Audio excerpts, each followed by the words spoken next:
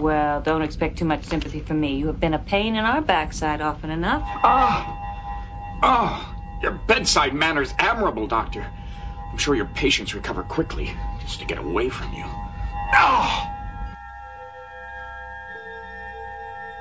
Space. The final frontier. These are the recordings of the podcast Gimme That Star Trek. Its ongoing mission to explore all of Star Trek, to seek out new guests and new opinions, to boldly go where many have gone before.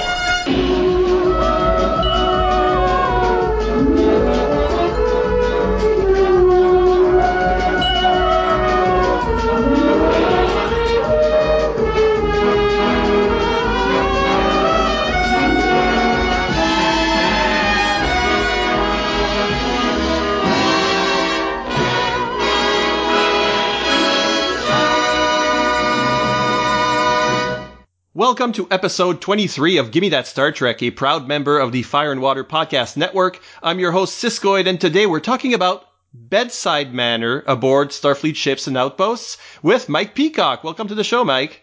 Oh, gosh. My apologies for coming here ill. I apparently have not been to sick bay as of yet. I've been on a hectic away mission schedule. I am starting to feel a little bit ill. This is a good time that we're actually comparing these notes because it'll help me decide my best care.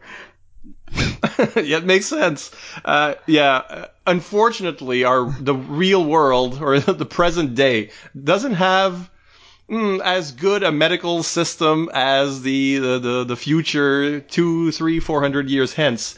Unfortunately, I wish we did have that medicine that doesn't intrude. Nobody has to cut you open in the future, it seems. Yeah, that's definitely a benefit. Also, again, we only see the ideal versions, but we can assume that there's no lengthy stays in, say, a waiting room, browsing through People magazine, or possibly highlights if your medical office is, definitely on the lower rung of publications. And our own, it's not like neither of us are doctors, but we do both, I think, have a sort of tangential relationship with medicine. What's yours? Yes, indeed. For me, and this is sort of, I am loving to do this every so often, a peek behind the curtain for listeners. It never really panned out to an actual professional career, but for a section of time in my life, I did actually study medical billing, and the study of not only just like the technical aspects, like how to interpret medical bills and how to apply that so that people like you and me can figure out how much we're going to pay after all the insurance rigmarole. But it was also just the fascination of the anatomy studies as well that just reminded me that throughout my school period, not only just for that particular course, but just through even general education, science and medicine and the human body are quite intrinsically fascinating. So, again, it was an attempt in my life to enter the medical field. Hope does spring eternal that at some point I can actually gain entry into that field. But for right now, it is definitely something that I devoted a healthy amount of my educational time to, and I have a healthy appreciation for it. It also does not hurt either that my wife was also studying to be a nurse, so occasionally when I have little blips and questions in relation to medicine, she's actually pretty on the spot for answering my questions and just giving me feedback. So how about yourself, Siskoid? Well, you say like for people like you and me, but I, of course, never receive medical bills, as I am a Canadian. But oh, well, yes, you live in that alternate dimension where that type of thing just doesn't occur. Yeah. Well, dental bills are something, we do pay for some things. For me, well, actually, I think I lived your dream because I did work in medical billing as a teenager. My father's a doctor, he's a general physician in the States, and summers you get your summer job under the table sort of thing without a green card. And I, for a while, input the bills into the computers and churned out insurance papers and all that kind of stuff at his clinic.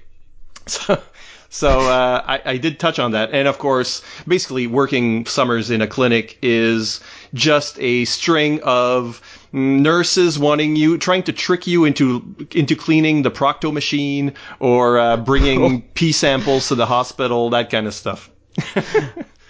Oh, well, you live the dream, okay? The American and Canadian dream, and indeed the international dream, by handling those containers. So we're going to talk about the different doctors in Star Trek and how they rate as far as bedside manner, efficiency, and all of that stuff. But first, before we get into it, Mike, the listeners need you to prove your Star Trek cred with our usual quiz. Are you ready, sir? Oh, I've got my baseball cap on backwards. I got my pants lowered a little bit. I'm ready to earn my street cred here. All right. What does Star Trek mean to you? Where does it start for you? For me, I've heard the story many times on your show. It's not really that much different for me. My parents were heavily into watching the syndication of Star Trek. And if I really dredged up my memories, I could figure out what affiliate it was that we watched it through. But growing up pretty much in our old neighborhood, it was just a piece where it's like Star Trek was a constant for me. In fact, this is probably going to either make me sound like I'm either deeply entrenched or a gigantic idiot, because I remember in preschool, we actually had Star Trek coloring books at the time. I may have at the time taken McCoy's prognosis of Spock's blood quite literally, because I remember every time in the coloring book I would color Spock bright green because of that green Vulcan blood. So he just looked like the Incredible Hulk with, a widow's peak and eyebrows at that point. You drew him blushing. I did draw him blushing. He was a very blushing Vulcan, maybe more human than we actually suspected at that point. But as for what Star Trek means to me, it's a good balance of just standard adventure. I mean, there's no denying it. No matter what version of Star Trek you're talking about, there is that adventurous spirit in there. But it also is definitely a spirit of hope. Like, I remember actually when the 50th anniversary occurred fairly recently, like it was about a year or two ago, it just reminded me, especially in light of real world circumstances, that Star Trek really does stand as a beacon of, indeed, a brighter future, that there is this place where you can have these grand galactic encounters, but there's also a place where you know that people have gone to someplace better, and I do believe that not only does Star Trek represent that as a fictional concept, but ideally it should serve as a realistic concept. What's your favorite iteration of the show? Original series is what I was growing up with, is what I was bred with. And even when I had, like, my lax periods of the show, I would also repeatedly view the movies, which, of course, for the most part, featured the original series cast. If I had to give a secondary option, I would say definitely Next Generation, because I remember being right on the ground floor when that premiered, and that was a huge event at the household at the time. It was, to give you people a indicator of how major an event it was Little Caesars Pizza night for the premiere of Star Trek Next Generation. You don't order pizza for just slight programming choices. It requires something major, like the debut of a brand new Star Trek series. Yeah, it was big. My mom had a favorite character. I mean, she doesn't go for sci-fi, but she had her favorite character on that show. What about your favorite character? It's going to play my hand a little bit, in that my favorite character is Dr. McCoy, Dr. Leonard Bones McCoy. There's just something about his character that appealed to me as a kid. I guess it's just because of his usually exasperated nature. I just found it as a kid amusing, and as an adult, probably much closer to my own character as a person, as it were. Just in certain situations, I kind of find myself feeling much like McCoy. Was just like, oh God, you gotta be serious, man. So the cantankerousness. Yes. As opposed to the passionate warmth. I do try for that, and yes, my wife is definitely the reciprocant of it, but to also give a little peek behind the curtain to listeners, today we've been setting up for a new kitten in the house, and that definitely did raise my exasperation moments a few times too, just cleaning out the space. Probably more frantic later tonight when we actually do bring our new guest home. Because you've already got a cat, so there's going to be some hissing, possibly. Yes, Yeah, well, it won't involve the exact context, but there might be some possibly Ponfar kind of violence going on in the household if we're not careful. And what's your favorite alien species, finally? You know, I'm going to go for one that I feel sometimes, outside the television series, is kind of underrepresented. I've always had a soft spot for the Romulans myself. Oh, that's possibly the first time somebody's given that answer. To me, it's just sort of like the Romulans, they have the general appeal of the Vulcans, but with that uncontrolled portion. Like, they definitely have more of the edge. And again, like I said, I had lax periods, and if you think about it, when you weren't watching the series, really the only representation that they ever had cinematic-wise was, well, Insurrection. Or Nemesis, you mean? Yeah, Nemesis, thank you. That wasn't exactly the Romulans' shining hour. I believe that they are definitely a race that deserves a reevaluation, because everybody can say that they do love the Klingons, and the Klingons were definitely a huge fascination for me for years. I mean, they made for the perfect foil for Starfleet, and then they made this great warrior subculture. But to me, the Romulans are just like, okay, this is what happens when you take control over to the drastically wrong edge of things. So that is why I've always found the Romulans to be really fascinating. And plus, just from a visual aesthetic point, there's just like that great militaristic design, not only to their costumes, but just to their ships too. I mean, there's no denying that. As a fan of just science fiction, you gotta have like that great visual hook to kind of pull you in, and the Romulans have that in spades. Good answers. Well, there are no wrong answers.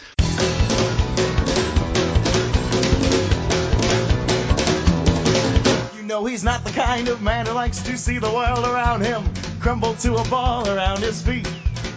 But he's always ready, he's always set, he's always well prepared. He's the most peculiar man you can meet. You know he's not the king of bedside manner. He's not the Tom Jones who lives next door. He's not the king of bedside manner. And he hardly even lives there anymore.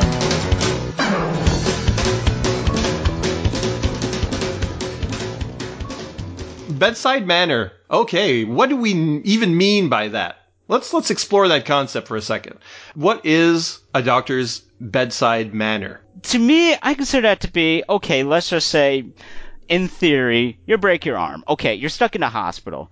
Now, would you rather be looked over by a physician that was legitimately concerned about your well-being, or say, if you were in the hospital and all of a sudden it's just like, well, come on, you're taking up bed space, get the heck out of here. What, it's just one little broken bone. Okay, here, splint it up, put a steel bar there, you're good to go. Now give us your money. In your case, yeah. What about doctors with comedy? What do you think of that? I mean, I'll tell a personal story, I guess. I went for a colonoscopy recently, and the doctor and nurse were all jokes. It seemed like a very jovial environment, except for a very unpleasant procedure. Maybe they were looking forward to the profits they would get from the sale of your video footage. Is there a black market for that? Just saying, people, dark web at that point. Doctors having a bit of character does help. I mean, to give you also an example, about a year or two ago when I first started moving in with my now wife, I started getting more familiarized with her doctor. And he is a wonderful person. But there's just an element of difference with him, because I notice he's also very pleasant, but he's also pretty short of answers. So it's sort of like, you know, you do appreciate interacting with him, but he also doesn't really have apparently a lot of time for conversation. So it's not really hostile, but I'm also sometimes just kind of feeling like, well, I'm kind of being shot in and out of this office, even with some concerns at the time. So, because certainly you're trusting someone with your life, or at least your health or your well-being. And if that person is not particularly warm or doesn't seem to have a chemical bond with you, it can seem off-putting. Like, I guess the bedside manner is meant to build trust, and that trust is necessary if you're going to follow doctor's orders, or if you're going to feel comfortable enough to discuss your health problems. Yes, I mean, it is a very intimate procedure, whatever health ordeal you are going through, whether it's just a minor checkup or maybe something as significant as an injury or an illness. You definitely need to build that bond, because otherwise you're going to be spending a lot of time with this person regardless. So you can't have like a communication wall with them. You can't really have any sort of discomfiture with them. You have to be able to know that you could trust them both as a personal character and also as somebody that is deeply skilled in their trade. Today we're basically looking at 6 Starfleet doctors, or Star Trek doctors. I think one of them isn't actually Starfleet, technically. So we're looking at Dr. McCoy from the original series. We're looking at Beverly Crusher from Next Generation. We'll take a gander at Dr. Pulaski, who was a replacement for a season. We'll be looking at Julian Bashir, the Frontier Doctor, and, of course, the emergency medical hologram from Voyager, and Phlox. Wasn't strictly Starfleet, but Phlox from Enterprise. We're not touching Discovery here today because there's been so little medical action in that show, and we haven't even met the chief medical officer. We've had like an ancillary doctor who is really his real role is to be the husband of another character. So let's leave Discovery for another day when we need to update all these podcasts. But so we've got 6. We've got 6 doctors to compare and to look at. So what are the elements that we want to be looking at on each of these doctors? Well, the elements that I would have us look at, I mean, outside of bedside manner, we also want to discuss their just general overall efficiency. Like, how would we want to see them in terms of, like, I guess basically just processing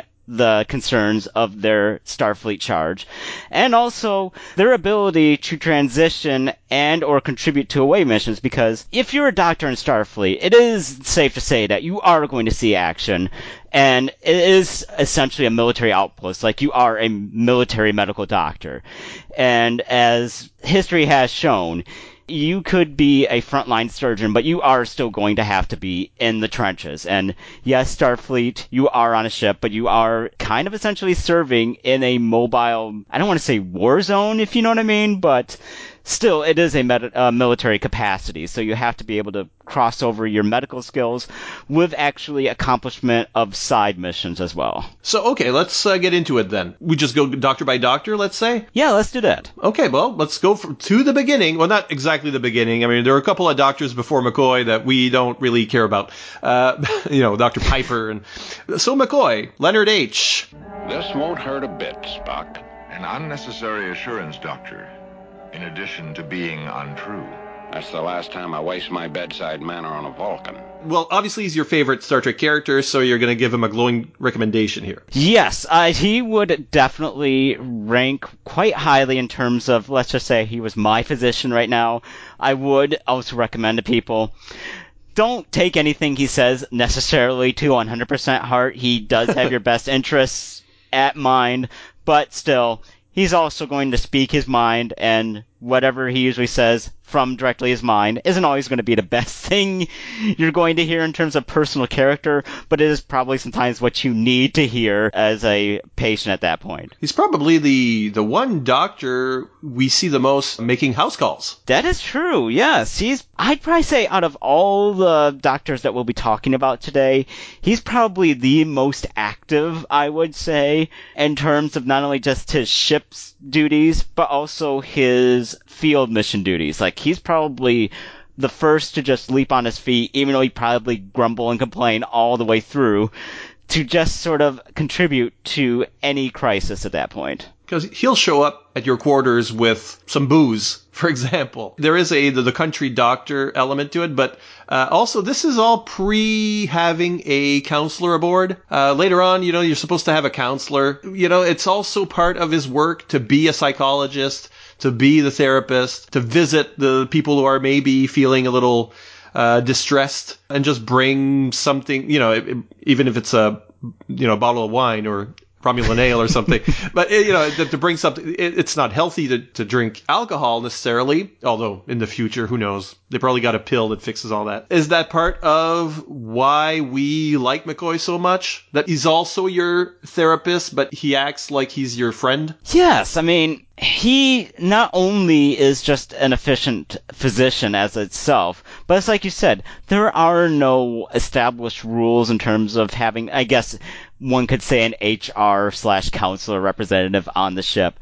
So he does add those personal touches where, again, he's looking out for your physical well-being, but he's also looking out for your mental well-being. And that is something that would also earn high marks as just a physician as well, because they're not only concerned about just your physical health, they want to make sure that your body is in full operational order, but they also want to make sure that your mind is in operational order. They may not have all of the necessary tools and resources to treat, I guess, mental issues, although, again, booze goes a long way to assist in that aspect in life, but it is definitely heartening to know that McCoy was so willing to fill those shoes in just assisting his crew and his charges with just even their mental well-being at that point. You know, he was definitely concerned for all aspects of the Starship Enterprise. Well, the doctor in The Cage,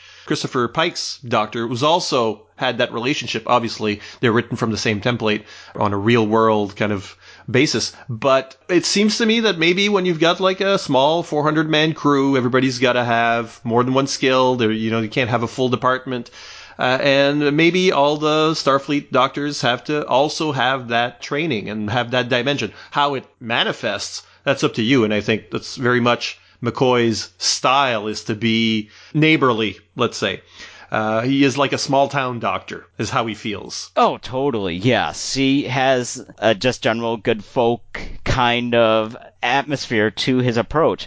And that's what makes him so approachable, honestly, as not only a character, but somebody who I could ideally see as treating my ailments. Just having that stark openness, it is quite refreshing to know that, yes, he is going to tell me what I need to hear, but he's also going to definitely try and elicit a reaction, whether humorous or maybe intentionally or unintentionally at that point. But he is somebody that has that skill set that can definitely put you at ease. What do you think of him on an away team? I'm sorry, a landing party. Let's use the vernacular of the time. Well, as his efficiency as a landing party member, there's no question. I mean, think about it. Without McCoy, we wouldn't have what is essentially the trinity, as it were, of the original series. It would just feel so empty without what he contributes to landing party missions, in particular, without him being a primary element. I think he's actually very effective as being a personality actively taking part in missions. We can think of things like Friday's Child, for example, where, he's in charge of the pregnant princess, and let's call her princess. It's his personality bouncing off her, and it's more, again, he's the psychologist. It's more than just the medicine part. It's about controlling the situation. It's about giving the patient what they need to respect his prognosis and his diagnostic. That's one example that comes to mind, obviously, on away teams. He's always at his best, just bouncing off Spock. They throw these two into situations together, like on the Nazi planet or the Roman planet, so that they can have the jokes, essentially, bouncing off one another. Totally. I am in 100% agreement. And he's not invulnerable to having things go belly up in missions as well for his contributions. But still, even when you know that he's at a crisis point himself, he can still manage to work his way around particularly precarious pieces on his own. I wouldn't say he necessarily always requires rescuing, just on his own being. He's not a liability. All the TOS crew are really fist-fighting kind of heroes, whether they have a background in science, medicine, or what have you. Well, I think that also kind of ties in with, I guess, the general nature of the original series as a whole, because when I viewed it recently through various episodes, it's just kind of like, you know what? They often talk about, is Star Trek a bit more of a militaristic kind of take on the future, even with its idealistic notions.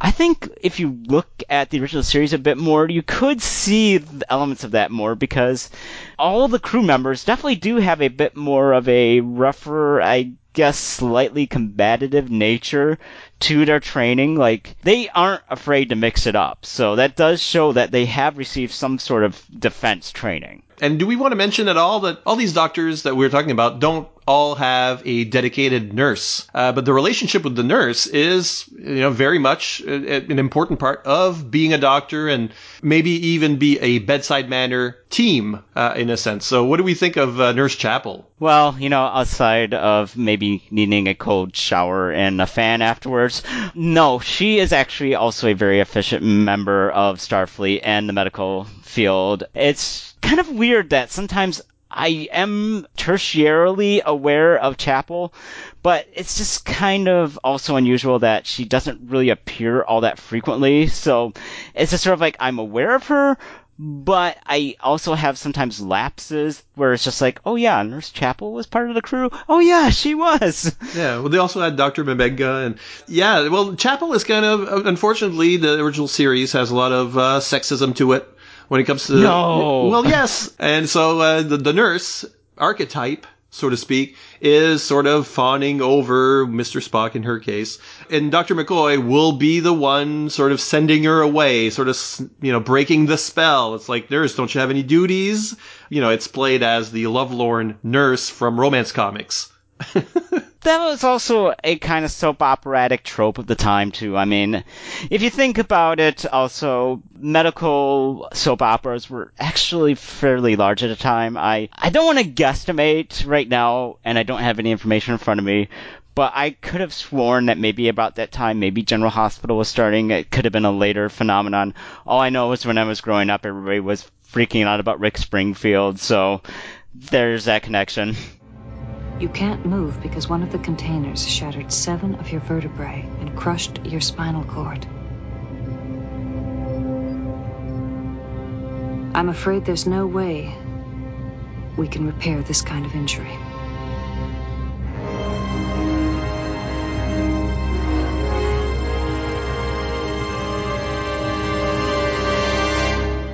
Dr. Crusher. Let's move on. Let's move like 80 years into the future, and we have Beverly Crusher aboard the Enterprise D. Now, I thought about my approach to Beverly Crusher and thinking about her bedside manner, and the best way I can describe her, and you may agree or disagree, but it's a piece where she definitely is efficient, but she's also a bit of a cold fish in terms of a personality. Crusher has like this professional side. That's how you describe it. And then there's that personal side where, the dancing doctor and the one that's putting on plays. It seems to have a large piece of the social life aboard the Enterprise, which I wonder how that relates, as far as the character goes. Obviously, this is a more passionate, artistic doctor or side to her that we don't see so much in Sickbay. Is that not maybe her expression of the idea that McCoy brings you, a bottle of booze? It's about the welfare of the crew, but the mental, social welfare of it, even though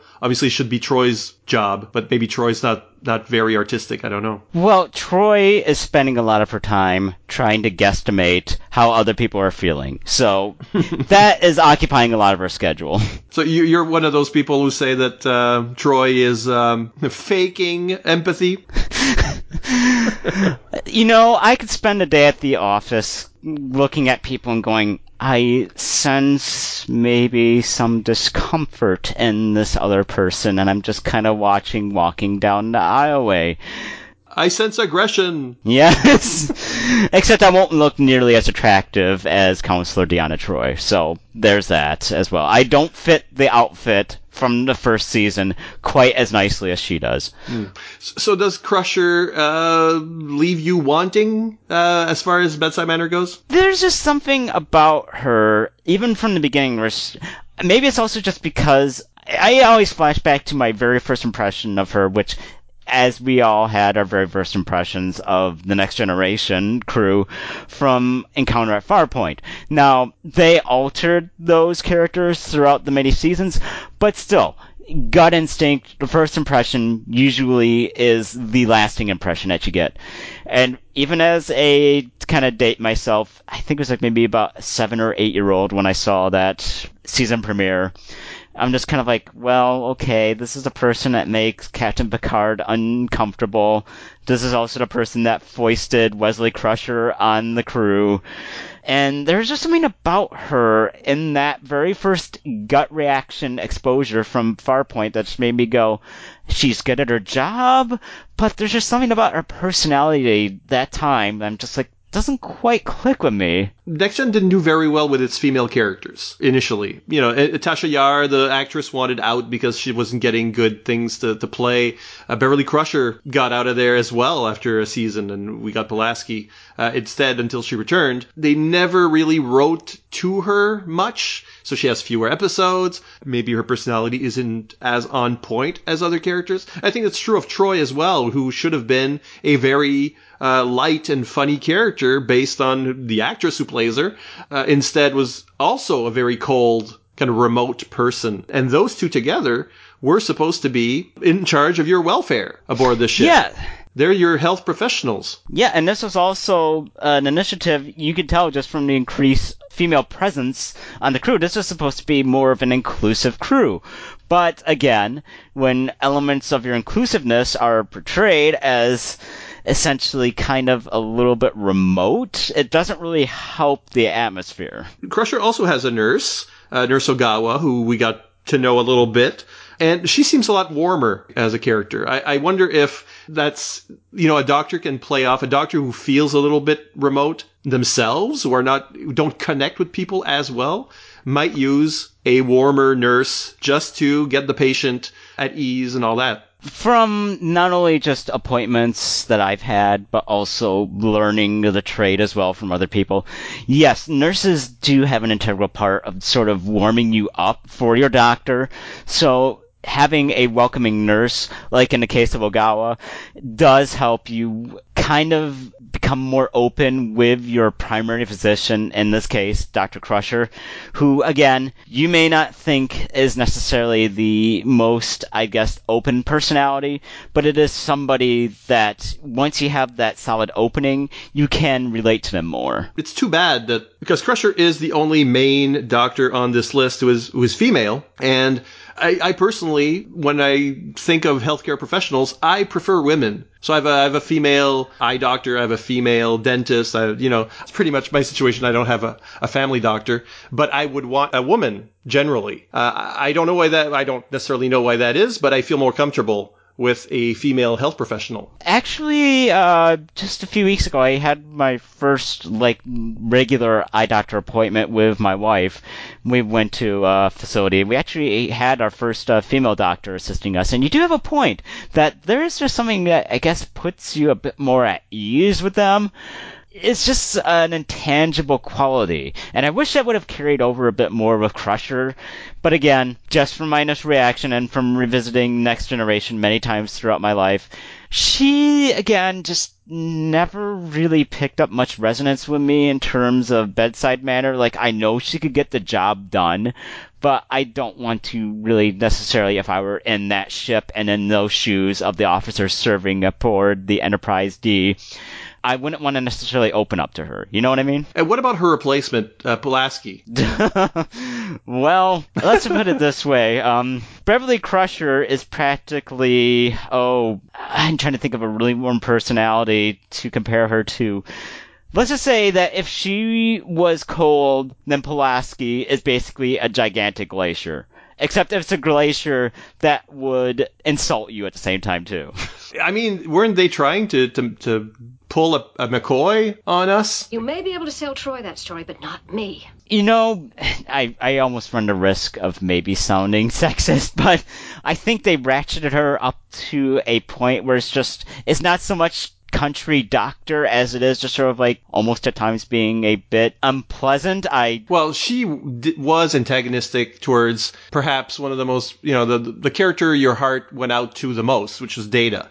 Having a difficult relationship with Data, even though he can't really care, was not a good position to put that character in if we were to embrace her. The other way I could put it is, while Crusher didn't exactly resonate with me, it kind of applies to real life too, because think about it. You're seeing somebody on a regular basis in terms of your physical well-being, and then all of a sudden, oh, hey, we replaced your primary care physician with somebody else. Just for this one instance, this 1 or 2 checkups. They're going to have a completely different set of characteristics. We don't know if you're going to warm up to them or not. That is, I think, the case legitimately with Pulaski, in that you've kind of gotten a rough establishment of familiarity with Crusher, but then all of a sudden here's this brand new element that you're supposed to become more intimate with and share your health details with, and it just doesn't quite work because that person is not the same personality you've grown used to. Well, obviously, people in the military have to go through this. Anyone who doesn't have a family doctor and who's, basically depends on clinics and emergency room are going to never see the same person. But if you are with a family doctor and that family doctor retires, for example, or maybe is always on vacation or golfing or whatever when you need them, and then for that one time or from then on, you get foisted someone else that works at the same clinic, someone else at the same office. And the person that you kind of selected and grown used to is gone, and now you have someone else who may have a completely different style. Yeah, that can be a real impediment to the doctor-patient relationship. Well, I would also like to think that, about a year... Yeah, it was about a year ago. I would like to think that the people from the MedExpress clinic would remember me because, hey, how many other people can slice their thumb quite as efficiently as I did on a piece of kitchenware? So... I like to do it on seashells. Stuff that happens when you're on an away team. Well, speaking of away team, Pulaski didn't do much in that sense, but if we go back to Crusher, she wasn't on that many away teams either when you compare it to McCoy. I guess that's the new paradigm. Well, it is like you illustrated earlier. With the reshifting of priorities for Starfleet, I guess retconning their priorities, with Next Generation, you did notice that some people just kind of stuck more towards their specific trade on the ship, as it were. So, with that in mind, Crusher, with her being an on-ship physician, the chief medical officer, that would essentially just be her post. So, it is kind of strange to see that she didn't partake in as many away team missions because... Again, having a military setup, ideally want her on a mission in case something just goes completely wrong. But no, she was mostly shipbound most of the time. Well, they got better at beaming people to and from discrete parts of the ship. So you could suddenly beam up to sickbay directly. I think that's what killed her participation. Totally. Once you have like the instant teleportation method to get you from your point of crisis to a medical facility, you really don't need to be on missions. I mean, it was definitely more roughshod in the original series, where it is just sort of like you need him to participate in a lot of these adventures, not only just from a character standpoint, but also just from a practicality standpoint, because it was written more in mind from an older style of medical military participation. Whereas this one, or the Next Generation approach, you do have more of an enlightened, I guess, sense of the medical field, and they want to add the technological benefits to that approach. So, yes, they can get patients out to her much quicker. Now, I wonder what you'll make of Julian Bashir, because this is a very different setup. It's an outpost. It's a combination of a lot of alien species, or I say alien as compared to humans. It's a combined crew. And he's also almost more interested in medical science and studying, more than maybe the medical part of it. I didn't want some cushy job or a research grant. I wanted this. The farthest reaches of the galaxy. One of the most remote outposts available. This is where the adventure is. This is where heroes are made. Right here. In the wilderness. This wilderness is my home. Cardassians left behind a lot of injured people. Doctor, you can make yourself useful by bringing your Federation medicine to the natives. Oh, you'll find them a friendly, simple folk. So what do you make of Julian Bashir? He's an odd case where I wouldn't necessarily want him as my physician, but as a personality, there was just that sense of, I guess, enthusiastic discovery that he had that still made him an appealing person for me to watch as a witness of Deep Space Nine. And I say witness because, yes, shock confession time, people. I do admit Deep Space Nine is one of my really bad weak spots in Star Trek. I think I actually watched the first full season, and for some strange reason, I never really continued on. I know people speak the earth of Deep Space Nine, and eventually I will get to it, but it was just a piece where it's like, yeah, I do remember really liking Bashir and just the series, but it just kind of floated on my periphery after a time. You know what I mean? I can fill in the blanks, but I mean, yes, he starts off as very enthusiastic, and he gets a couple of showcase episodes. The one where they all get aphasia and all that. As a doctor, we don't see a whole lot of that. He's there for the frontier medicine. He's excited about the possibility of meeting new life. And as the show goes on, we find out he's a bit of a genius.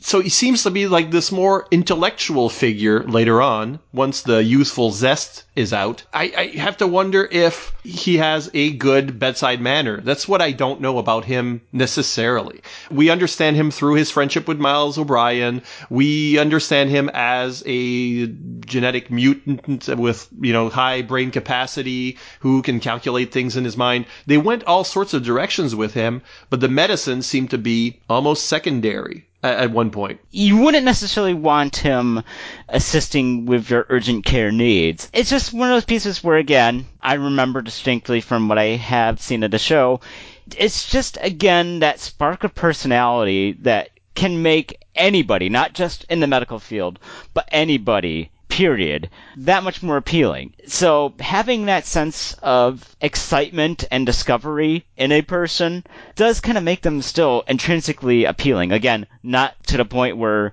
let's just say, I don't want them operating an endoscope or whatever to start a version of an endoscope would be at that point. They wouldn't even probably require one.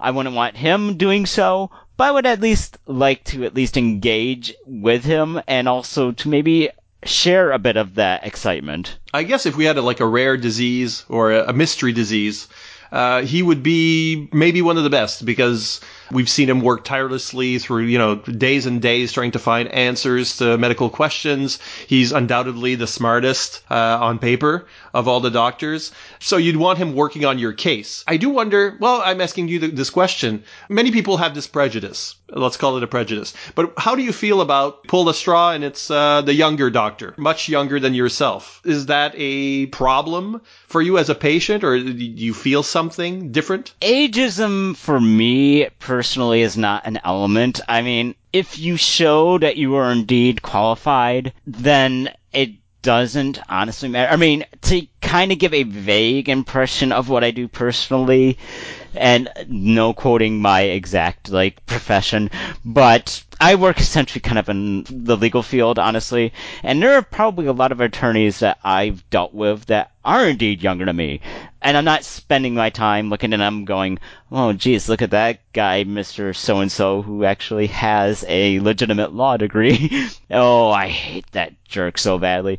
It really is more of a matter of personality for me. If you showcase a quality personality in terms of a person, then you could either be as elderly as, say, in your 70s or 80s, or you could be operatively in your 20s, and you would still be just as appealing of a personality to me in terms of just not only just general interaction, but even also professional interaction.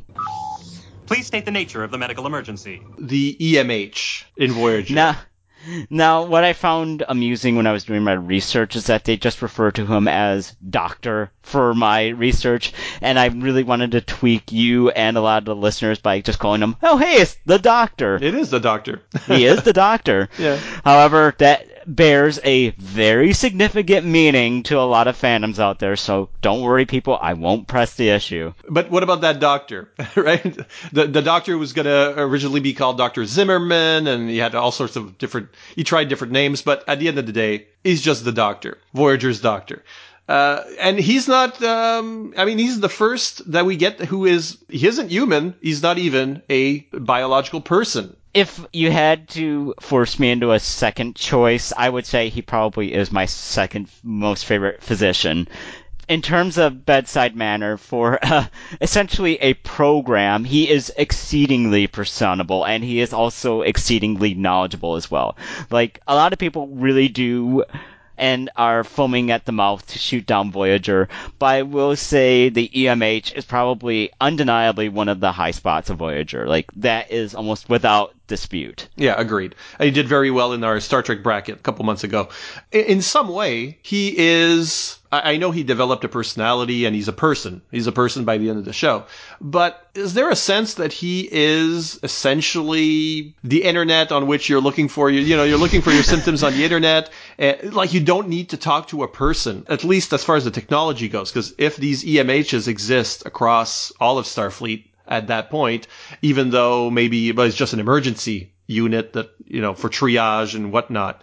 Is there a value to that you don't need to actually tell a person what you're feeling? It's a machine? It just really depends. I mean, I would say that if you were a active member of Starfleet, and yes, this includes, like, essentially shipwrecked wandering members of Starfleet, like the Voyager crew, you would have, I guess, a more stabilized version in your head of medical care. So let's just say you are dealing with what is almost a walking version of WebMDing yourself.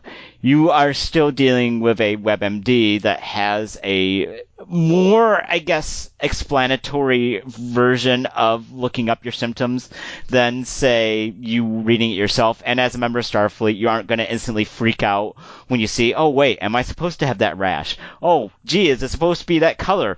Oh, man, I better stay home today. I better call the emergency clinic because I might have cancer at this point. But then you've got this, your answers are personified. And I'm not sure the bedside manner is all that strong with the Doctor. Is it? As a program, he does show examples of concern, but I can see your point because there is always going to be that physical barrier. But for him as well, since he can't leave sickbay, and of course this isn't the Doctor who's going to make house calls, at least until he gets that portable emitter. A lot of people in the show at first find him off-putting. Not because he's a machine, and maybe that's because they are treating him as a machine. That may be the problem. He bristles at that. But he seems very impatient with humanity. He seems very, stop moving, stop wiggling around. He complains a lot. If you look at it that way, too, he is very much like a real-world physician. Part of him is McCoy. McCoy's is part of his matrix. It was like referenced at one point. It makes sense. I mean, he is more definitely machine exacting than McCoy, but you do see the elements of that appealing exasperation with people, and it's also part of the exasperation that many physicians probably also have with people as well. And he, just like Beverly Crusher, sort of bounced. I mean, he was thrown into a situation where normally he would be part of a medical staff. Not the central doctor or the only doctor. He's forced to evolve. And part of that evolution is using, at first, Kes as a nurse. And Kes is a very personable character, a sweet character. He's doing the same thing that Crusher does with Ogawa, if that's indeed what's happening, by bouncing off someone who is a little more personable and can warm up the patients. And then, of course, he's also got Tom Paris as a nurse for a while. That doesn't work out so well. Indeed. Paris, not quite equivalent to assisting than, say, Cass at that point. What a dedicated healer you must be. You're a long way from home. What brought you here? Practicing your bedside manner. I enjoy a good challenge. Let's go back in time to the beginnings of Starfleet, and there you have Phlox, who is our first alien as a doctor, certainly the first who's not a Starfleet personnel or construct, and he uses a lot of natural medicine, I guess that's what we might call it. All his animal collection, and some of these things are, make cures, and it's just a different approach to medicine. What did you think of that character? Well, before I possibly make a rather controversial statement, I want your impression first, actually. I think Phlox is even though he's non-human, he's probably the warmest, and in terms of bedside manner, he's probably the one who smiles the most, the one who seems, I don't know, there's something really kind and funny and, about the character that would probably put me at ease as a patient. No, this is where we get to the juncture here. I'm going to say I never really felt that he was, he just had like this, and it's not because he is the first, I guess, non-human doctor for Starfleet. It's not exactly predicated on that. But from my exposures for Dr. Phlox, I'm just like, there's something about him that kind of unnerves me a little bit as a patient. There's a disconnect for his delivery of his prognoses and the way he interacts with the crew. It's just kind of, to me, it doesn't come off as warm as it necessarily comes off as really intensely clinical at times, which is weird because of his natural approach to medicine. But when I've watched him in action in various episodes, it's just like, I don't know if I'd really want this person treating me, because there's just something that I perceive in his character that just kind of puts me at a bit of a distance. Obviously, especially with a almost all human crew, there are only 2 aliens aboard, right? It would seem like, well, are we trusting our health to someone who is not even of our species and who has learned about humanity secondhand, so to speak? That can't possibly have been his first diploma, human biology.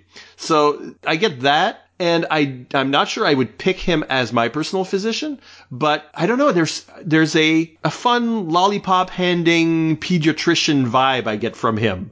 There's something, and I do like the idea that he's very clinical, very professional in a sense. He will blurt out more or less what's wrong with you. Without he won't like sugarcoat it necessarily, and you might find that upsetting and a bit blunt. But there is also says it in a way, I think the delivery is also congenial. It's like he deflates the drama of the thing that ails you. I've seen that in doctors, jokiness or just making it feel like, there's no cause for worry yet, by putting humor, like a humorous spin into it or a light spin in the voice. I don't know if it's calculated. Yeah, I do definitely see your perspective. It's just, again, from my first impressions, it's just kind of like, I don't know, there's just something, and it is not due to the genuine biology. Like, I don't want listeners out there to go, well, he's obviously, a hardwired American, so it's like, oh, hey, anything that's foreign, ooh, get away from me. But no, it is definitely a piece where it's just, I don't know, there was something about his specific bedside manner while I was watching, intangible, I guess, that would make me go, I just don't want him to kind of investigate my own health concerns. Well, he was meant to be like really an oddball kind of character within the show. And when the crew would walk into sickbay, it would be a bit of a horror show, And to me, I guess I'm not sure if they were going for this, but there is an element of putting a science fiction spin on something we've all felt. Walking into an exam room or a lab at the hospital, and there's like a strange machine or an odd procedure or something that's, what's the difference between some of the procedures that we willingly undergo and, somebody putting like a strange starfish on your face or whatever's going to happen in Phlox's medbay? It's the same sort of alien terror. For us, it's the equipment in Enterprise. That equipment is, because they live in a technological utopia or getting there, they don't fear machines. Right. But they might fear whatever's in that tank that Phlox has kept alive, So it's just like making their fears are translated into a science fiction concept. I think it's still the same feeling we might understand ourselves going to a health professional. Yeah, it is definitely sort of the sense of, I guess, the unnatural, as it were. Because that this equipment, or indeed biological attachments, they are going to assist you, but they're not part of your everyday life. We need to also bear in mind, too, that this is also from Enterprise, where a lot of this stuff is also new to just even the burgeoning Starfleet as a element as well. It's still just hard, I guess, technology at that point. Again, Phlox, not much on away teams as far as I remember. No, he really doesn't participate a lot on away missions. I primarily remember him serving on a ship, and it's not, again, because of, for a long stretch of time, physical limitations like the EMH from Voyager. It's just more of like, okay, this may have been just his hardwired position, which, if you think about it, Enterprise was supposed to take place, obviously, before the original series, so you'd almost expect Phlox to be even more so active on the field, since they're still finding their footing as an exploratory crew. But then they don't even get a Starfleet doctor aboard, so maybe he's not Starfleet, so he's not willing to go on away missions, or that's not part of the deal. But they sidelined. In the show, that's one of the problems that writers have to tackle is what do you do with someone who's the doctor or the chief engineer? People who have, as you said earlier, posts. They're manning a post. And it's harder to believe that that person will be taken out of that post and sent to a planet or on another ship or whatever it is to conduct their duties there. In as large a ship as the Enterprise D, your CMO would stay there and someone else, a lesser doctor, a lower ranked doctor would go on away missions. A field medic would go on away missions. Your specialist that deals with away team stuff, which is injuries or checking the air for bugs, whatever it is, that person would actually be sent. If this were, a logical kind of setup, which it isn't. It's television and you got to give your cast something to do, even though they may be, higher up on the pole. Yeah, that is like one specialty I will give DS9 credit for, because the physician there is the physician. They do not, as a series as a whole, do not specialize in away situations. So he is essentially at that post at all times. So, of course, that would make perfect sense that, yes, he would be the primary source and he wouldn't have to worry about filling in gaps. Going back to, say, the original series, it's really weird when you consider that with Roddenberry's own military experience, he wouldn't factor in no specific posts, but then again, maybe they restructured after a certain point in the military itself, because maybe when he was actively participating, they had people operating in specific functions, but were also going outside of their prescribed functions. And just speaking as a personal professional as well, yes, I have my own designated position, but I also do find myself quite often filling in for other positions as well. But then again, I don't exactly exist on a starship of hundreds, if not thousands, of other people manning other posts. So in a group of the 50 or 60 that exist in my office space, yes, it is smaller, and so I can shift around a little bit more outside of just my specific station. When I had Mike Lacroix on the show talking about is Starfleet military and how does that compare to the actual military, I think it was him who pointed out, if not him, then soon after in some of the comments or whatever, someone pointed out that Roddenberry's experience was aboard a bomber. And that's a very small crew. Everyone is supposed to know everyone's duties, be able to carry on other people's duties. It's not like he was working on a big boat. So his particular experience is probably more like what we see in the original series. Whereas if you looked at the military today, or something as large as the Enterprise D, which might be an aircraft carrier, Deep Space Nine being a base, an army base, there are far more personnel. The chain of command is different, what is expected of you and your expertise, how you might use your skills is all different. It doesn't mean that any of the writers of any of these shows had military experience either. So you get some sort of mishmash that we try to make sense of as Star Trek fans, as if this were actually coherent whole, which it probably isn't. What? You mean us fans making a fictional setting adherent to our reality? That's never happened before. Especially not on this show. Especially not on this show. What do we think of, maybe as a last topic, how do we think that bedside manner or a doctor's duties and professionalism has changed if we believe in the Star Trek future?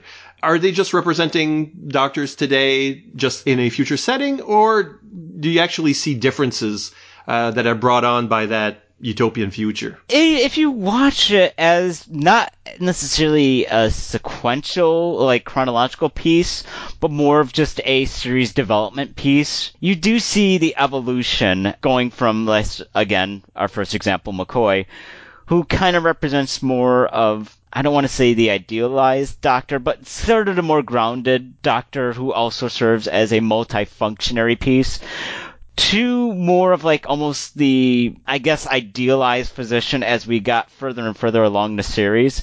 Because probably I would say the closest we have to an actual real-world physician, like somebody that we could go see on a clinic basis, and it almost pains me to say this, but I probably would actually say if you were to pick one that you and the listeners would feasibly encounter at an office, might be actually Crusher. I'd probably say Crusher, realistically, might be probably most of the encounters that we have as a physician and patient basis. Dresses the part, too.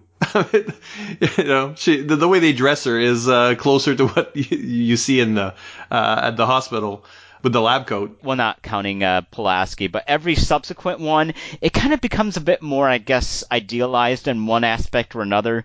Like, again, from the enthusiasm of Bashir to the expertise and growing personality of Doctor/EMH to the kind of interesting naturalistic approach of Phlox.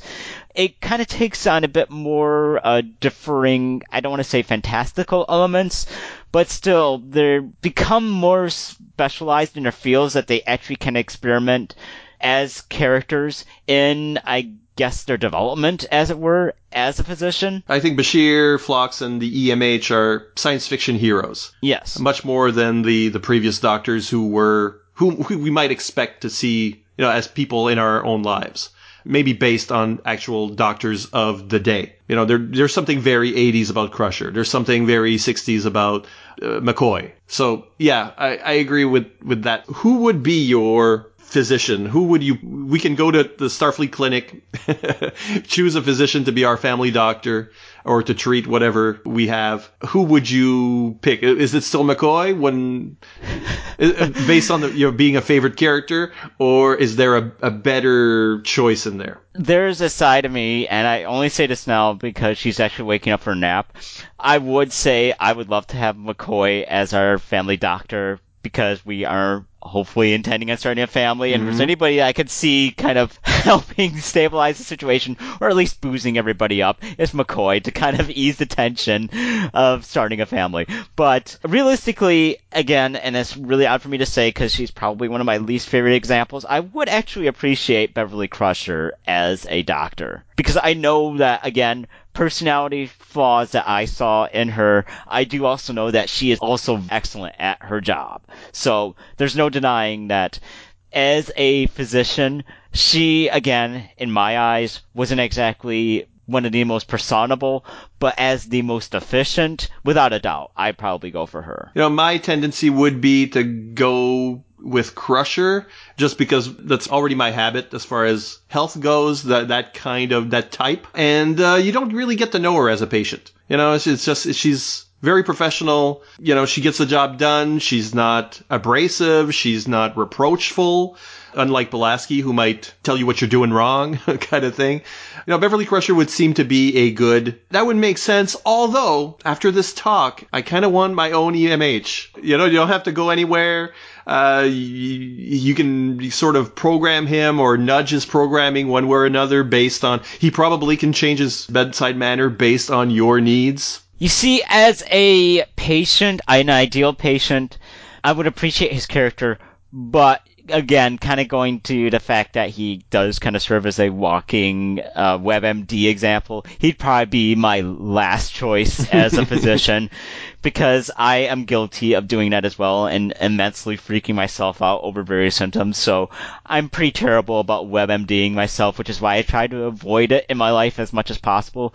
So having one with a pleasant personality would be nice, but it also lead to me being a very inefficient member of Starfleet at that point, because I would be fretting constantly and going over to the med center to get diagnoses for something that I'm just like, wait, my throat feels a little dry and I have a pounding headache. Yeah, EMH, tell me what's wrong with me right now. Well, get in line. Barkley has to go first. And he wound up working on the EMH program. So it all loops back. I guess that makes sense. His own hypochondria sort of led him to become a holographic, and of course, his love of the holodeck made him the perfect choice to work on the next model of EMH, or the actually LMH. I guess it's the long-term medical hologram he works on that we see later.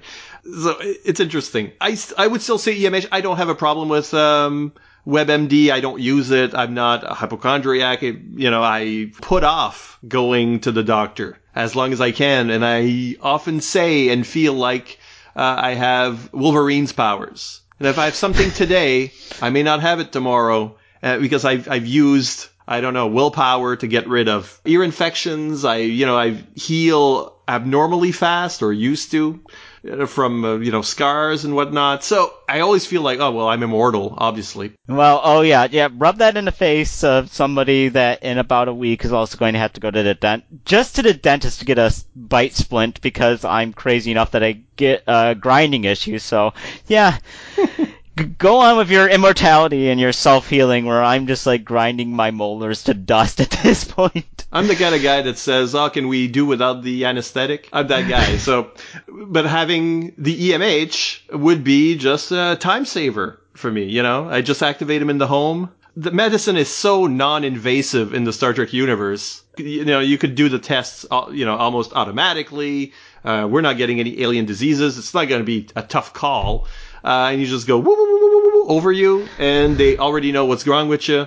And if you have to go in, then you go in. I'd love to have Star Trek medicine as a reality. Yes, I mean, I don't know whose personal favorite physicians in Starfleet are out there for the listeners, but there's one thing we can all agree on.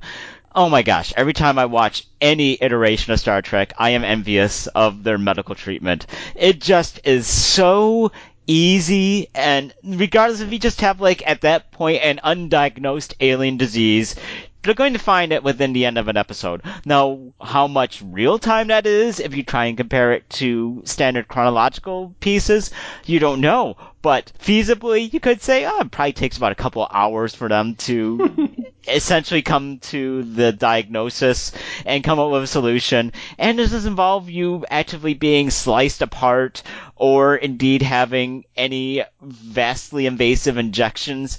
It is the ideal medical future, without question. Yeah. Any last thoughts? Outside of the fact that, yes, medicine in Star Trek is awesome, and anybody can debate the efficiency of their physicians. As I mentioned earlier, outside of, having an optimistic human future in terms of personality, the other engaging thing, and the reason I wanted to talk about the medical field in Star Trek, is just the fact that it is such an interesting field as well, because outside of the technology, there's always the interest of these doctors, whether real, basically programmed, or even alien. They're also finding their own way in this new universe as well. They're trying to discover everything that occurs, because even later iterations of the series, there's always going to be the unknown, and it's interesting, even from just a base medical drama perspective, to just see them tackle various issues that they may be familiar with, they may not be familiar with. So that is my last thoughts. Yes, the adventure aspect is great about Star Trek, but also, listeners, look out for the medical aspects of Star Trek, because those can also be very intriguing and just as engaging as, say, if you were binging, say, Grey's Anatomy. Think of it as Grey's Anatomy, except they fly around in a starship at that point.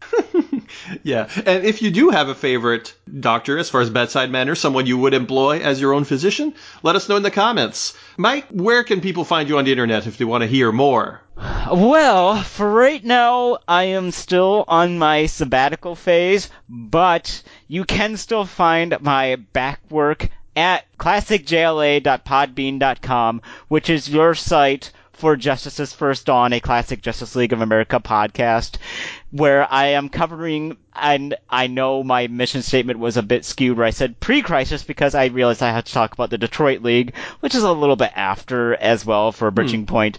But let's just say pre-Shag's turf for Justice League International as a blatant statement, where this coming season, post 4th of July in the States, I will start tackling the satellite era, and I even put it up on the Facebook group. There may be a side feed show coming up as well, since I got ragged on for talking at length about comic advertisements. So that's yet to be titled, but that may be a forthcoming side attraction as well with the show launch. So once more, classicjla.podbean.com, and it is also searchable through iTunes. Pre-Legends JLA, I guess. Pre-Legends also works as a descriptor as well.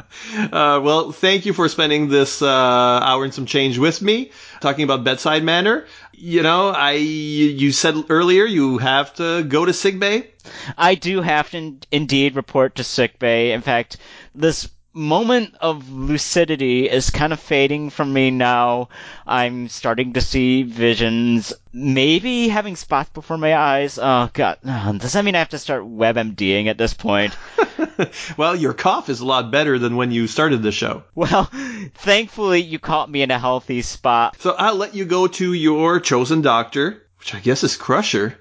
And I'll stick around for Subspace Transmissions, which is Star Trek news and your feedback on our cooking episode. Thank you very much.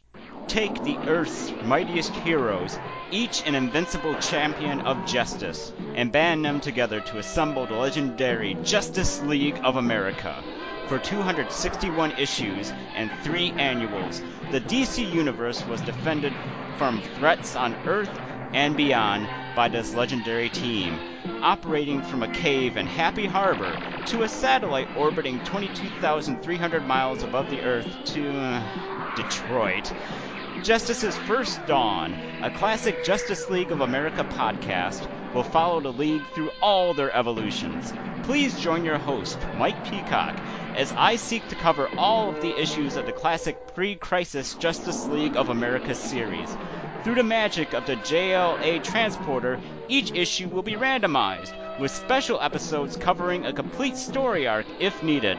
Along with the issue coverage, we shall also look at what the then current members of the Justice League were up to in solo appearances in other comics for the JLA Cover Month issue. So do not hesitate to activate your JLA signal device for Justice's First Dawn, a classic Justice League of America podcast on classicjla.podbean.com or by subscribing through iTunes. In Star Trek news, Aaron Harberts and Gretchen Berg are out as showrunners on Star Trek Discovery after the latest flurry of accusations about creating a toxic work environment, and Alex Kurtzman is set to take over as the sole showrunner for the series' second season. Kurtzman was already executive producer on the show and co-wrote Star Trek Into Darkness. And he's just signed a 5-year deal with CBS to not only run Discovery, but work on what is called the expansion of the franchise, which would seem to include a Starfleet Academy show from Gossip Girl creators Stephanie Savage and Josh Schwartz, a Khan miniseries, a new animated series, and now rumors are floating that Patrick Stewart might return as Jean-Luc Picard on television. We'll keep you posted about any developments, of course. Star Trek The Animated Series is crossing over with Transformers in a new IDW comic launching in September. It's written by Michael Johnson and John Barner with art by Philip Murphy. This Saturday morning mashup will be 4 issues long, so when it's done, let me know if anyone wants to do an episode of FW Team Up on it. Big Finish Audio, the creators of a wide variety of Doctor Who full and limited cast audios, but also Blake Seven, Sherlock Holmes, and other franchises, has released a teaser for a Star Trek Prometheus audiobook. The USS Prometheus, from Voyager's Message in a Bottle, has its own series of books already, but is Big Finish testing the waters for possible original cast Star Trek audio stories? Who knows? We'll have to stay on top of developments. And we end on sadder news. Science fiction legend Harlan Ellison has died at age 84. As you probably know, he wrote and then proceeded to complain about what is possibly Star Trek's greatest television episode, The City on the Edge of Forever. Check out episode 20 of this very podcast, where we spotlighted his original script and intentions. Of course, this was just a high-profile drop in the bucket for this prolific writer who wrote more than 1,700 short stories, novellas, screenplays, and essays. His other television work included consulting on Babylon 5 and The Twilight Zone. He won 8 Hugo Awards and holds the record for the most nominations, 8, and most wins, 3, for the Nebula Award for Best Short Story. The Fire and Water Podcast Network offers its condolences to his wife and family. Your comments on episode 22, our cooking show. Me and Amélie got together and made a 3-course meal. So, what did you think? These are all comments from fireandwaterpodcast.com. Ryan Daly starts us off with this comment. As someone with limited culinary abilities and limited TNG knowledge, I confess that I only understood about a third of what you two were saying throughout the episode. That said, the joy in your voices throughout the show made for an incredibly fun and pleasant experience. Great episode. Now, let's find me some cake. Yeah, and I made that cake again. I simply had to. Chris Franklin says, listening to the episode in the morning at work is making my lunch break seem years away. What a fun idea and a great listen. You guys should do an FW superhero cooking special based on either the old or newer DC cookbooks or both. My friend Bass from the First Strike, the Invasion podcast, might be planning something to that effect. I don't want to scoop him right now. Scoop, get it? Brian Linton says, my wife loves both Earl Grey tea and chocolate, so I may have to attempt the cake for her birthday, which is coming up in the near future. Hopefully I can enlist my daughter's assistance because she actually knows how to bake. Thank you for the inspiration. Rob Kelly says, what a fun episode. You guys are ready for AM Fire and Water. It would have cooking with Siskoid and Amélie, fashion with Nathaniel and Vera, weather with Shag, movie reviews with Rob, family corner with the Franklins, book chat with Max, travel with Zoom, and news with Ryan. Don't write checks you can't cash, Rob. I'm afraid this could actually happen. Kurt Onstad says, I was waiting to hear, now what am I supposed to do with 5,000 rapages of Yammick sauce from Faith, Treachery, and the Great River on that Deep Space Nine episode? I guess I'll keep waiting. Yeah, I just forgot all about that quote, and I should have used it during the show. I'm sorry. Max Travers says, a podcast about a cookbook? A cookbook that doesn't even have all the pictures? It just can't work, but it did, and really well. This was a super fun episode. I raise a glass of Tranya to you. Thank you, Max. This was a concern, I have to say. I mean, doing a cooking show with audio only and, you know, a very limited way to show it even on the website. So I wasn't sure if it would work. I thought, well, is this too noisy? And it did work as atmosphere. I'm glad you guys liked it. And so is Amélie. She's stoked. I've sent her all these comments and she enjoyed all of them. Ice D says, this was an unusual but quite fun episode.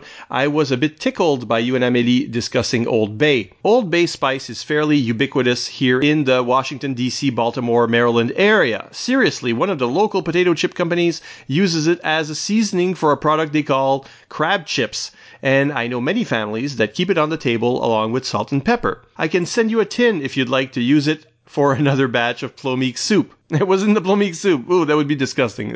It was for the shrimp. Boston Moss says, well, that was cool. Don't listen to it while hungry. Well, I can understand someone outside the mid-Atlantic region not having Old Bay at hand, though you should. It's a great spice combo. But not having nutmeg, you're missing out on a versatile flavor profile that is many a chef's secret twist. Once you get some Old Bay, try it on popcorn. Yum. Yeah, the nutmeg is totally my fault. I was sure that normally I have nutmeg. We did a fast little replacement because we didn't want to go back to the store just for that amount of nutmeg. It was ridiculous. Santarin says, tiny bit of my background first. My culinary education is both from Cincinnati in the States and from southern Jutland, Denmark. So here we have an actual cook just to school us and school the cookbook. He says, I've never been a fan generally of sci-fi and fantasy cookbooks where you're looking at dishes that have recipes that are pretending to be recipes of something that we couldn't actually make or try. Given that, he has these comments. Earl Grey tea is a black tea that is flavored with bergamot orange, a hybrid between lemons and bitter oranges. Okay. It also says, generally speaking, the best way to melt chocolate, if you can't stir it into what it is being used for and using the heat of the dish, is to put the chocolate in a metal bowl that will partly sit in a pot. Put water in the pot to a level that will not touch the bowl with the chocolate and bring it to a low simmer, stirring the chocolate constantly until melted. This is a bain-marie. I know what it is. Totally, again, this was not user error, but user laziness. Neither I nor Amélie wanted to go through that whole process, and I'm the idiot who burnt it. using the microwave. He actually fixes some of these recipes. Go to fireandwaterpodcast.com to see the actual way that he does it. I will partially read his answer. He says, looking at the recipe for the soup, it appears to me, as an example, that they put things in the wrong order and don't know the meaning of cooking terms. For example, to saute is to fry quickly in a little hot fat. So when it says saute the chopped onions very slowly in half a cup of butter, that's not sauteing. Then it goes on to say when onions are transparent, so thereafter people sweating the onions. Then they say to brown the carrots, but for 30 minutes. If they're looking at the length of time, they're probably more after caramelizing the carrots. This adds flavor and might help color the liquid. Looking at what I believe they are trying to do, I think it would be better to put the butter in the pan, then the carrots on medium-low heat to caramelize the carrots, then drop the heat down and put both the onions and celery in the pan. This will sweat the onions and the water from the celery and will keep them from browning while giving the celery some time to soften. With the shrimp, you will have an easier time controlling the tenderness if you steam rather than boil, which really should be at a simmer and more of a poaching. So there you have it. Fixes from Sontaran. Tim Price then says, sadly, we'll never see Siskoid trying to crush that ice, but it sounded hilarious. Thanks for a really fun show.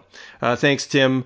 I cut a lot of sound from that moment. It lasted a while. That was the website. Now, Facebook likes and shares from Alan W. Wright, Chris Franklin, Clinton Robinson, who says, damn it, Siskoid, you're making me hungry. David Byer Jr., Gautam Shorin of Pulp to Pixels podcast. John Tipton, who says, what happens in real life with real Cardassians? Canada really is a different place, I guess. Jonah Haché, who just gave us 4 exclamation points. José Robichaud, Luc Landry, Martin Gray, Max Traver, Mike Peacock, Philippe-André Colette.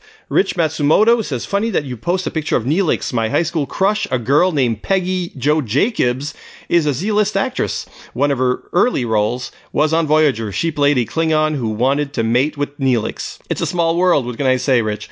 Rob Kelly says, Siskoid, get Amelie's dad on the show. Yeah, he's a Trekkie, but apparently Amelie says he's extremely shy and would not speak on mic. We'll see about that. Shag Matthews on Google pluses from The Hammer Strikes. Twitter retweets and favorites from Abel Mavada, Amélie Montoul, Between the Pages, Cash Flag, Chris, Chuck Rodriguez, Coffin Comics, Dr. G Nerdologist, who says he's surprised the soup didn't ask for a puree to really get the color. To Chris, Frank, Luke Giaconetti, Max Romero of his Plastic Man, Michael, Rob Kelly Creative, Ryan Daly, Scott X, Soundtrack Alley, The Mirror Factory, Tim Price, Trekonomics Trekbot, we welcome our robot overlords, Uncanny Nerdverse, and Willie Yarbrough. I know I'm probably missing some. I recorded this rather early. My apologies if I miss out your name. You're all important, and I appreciate your patronage.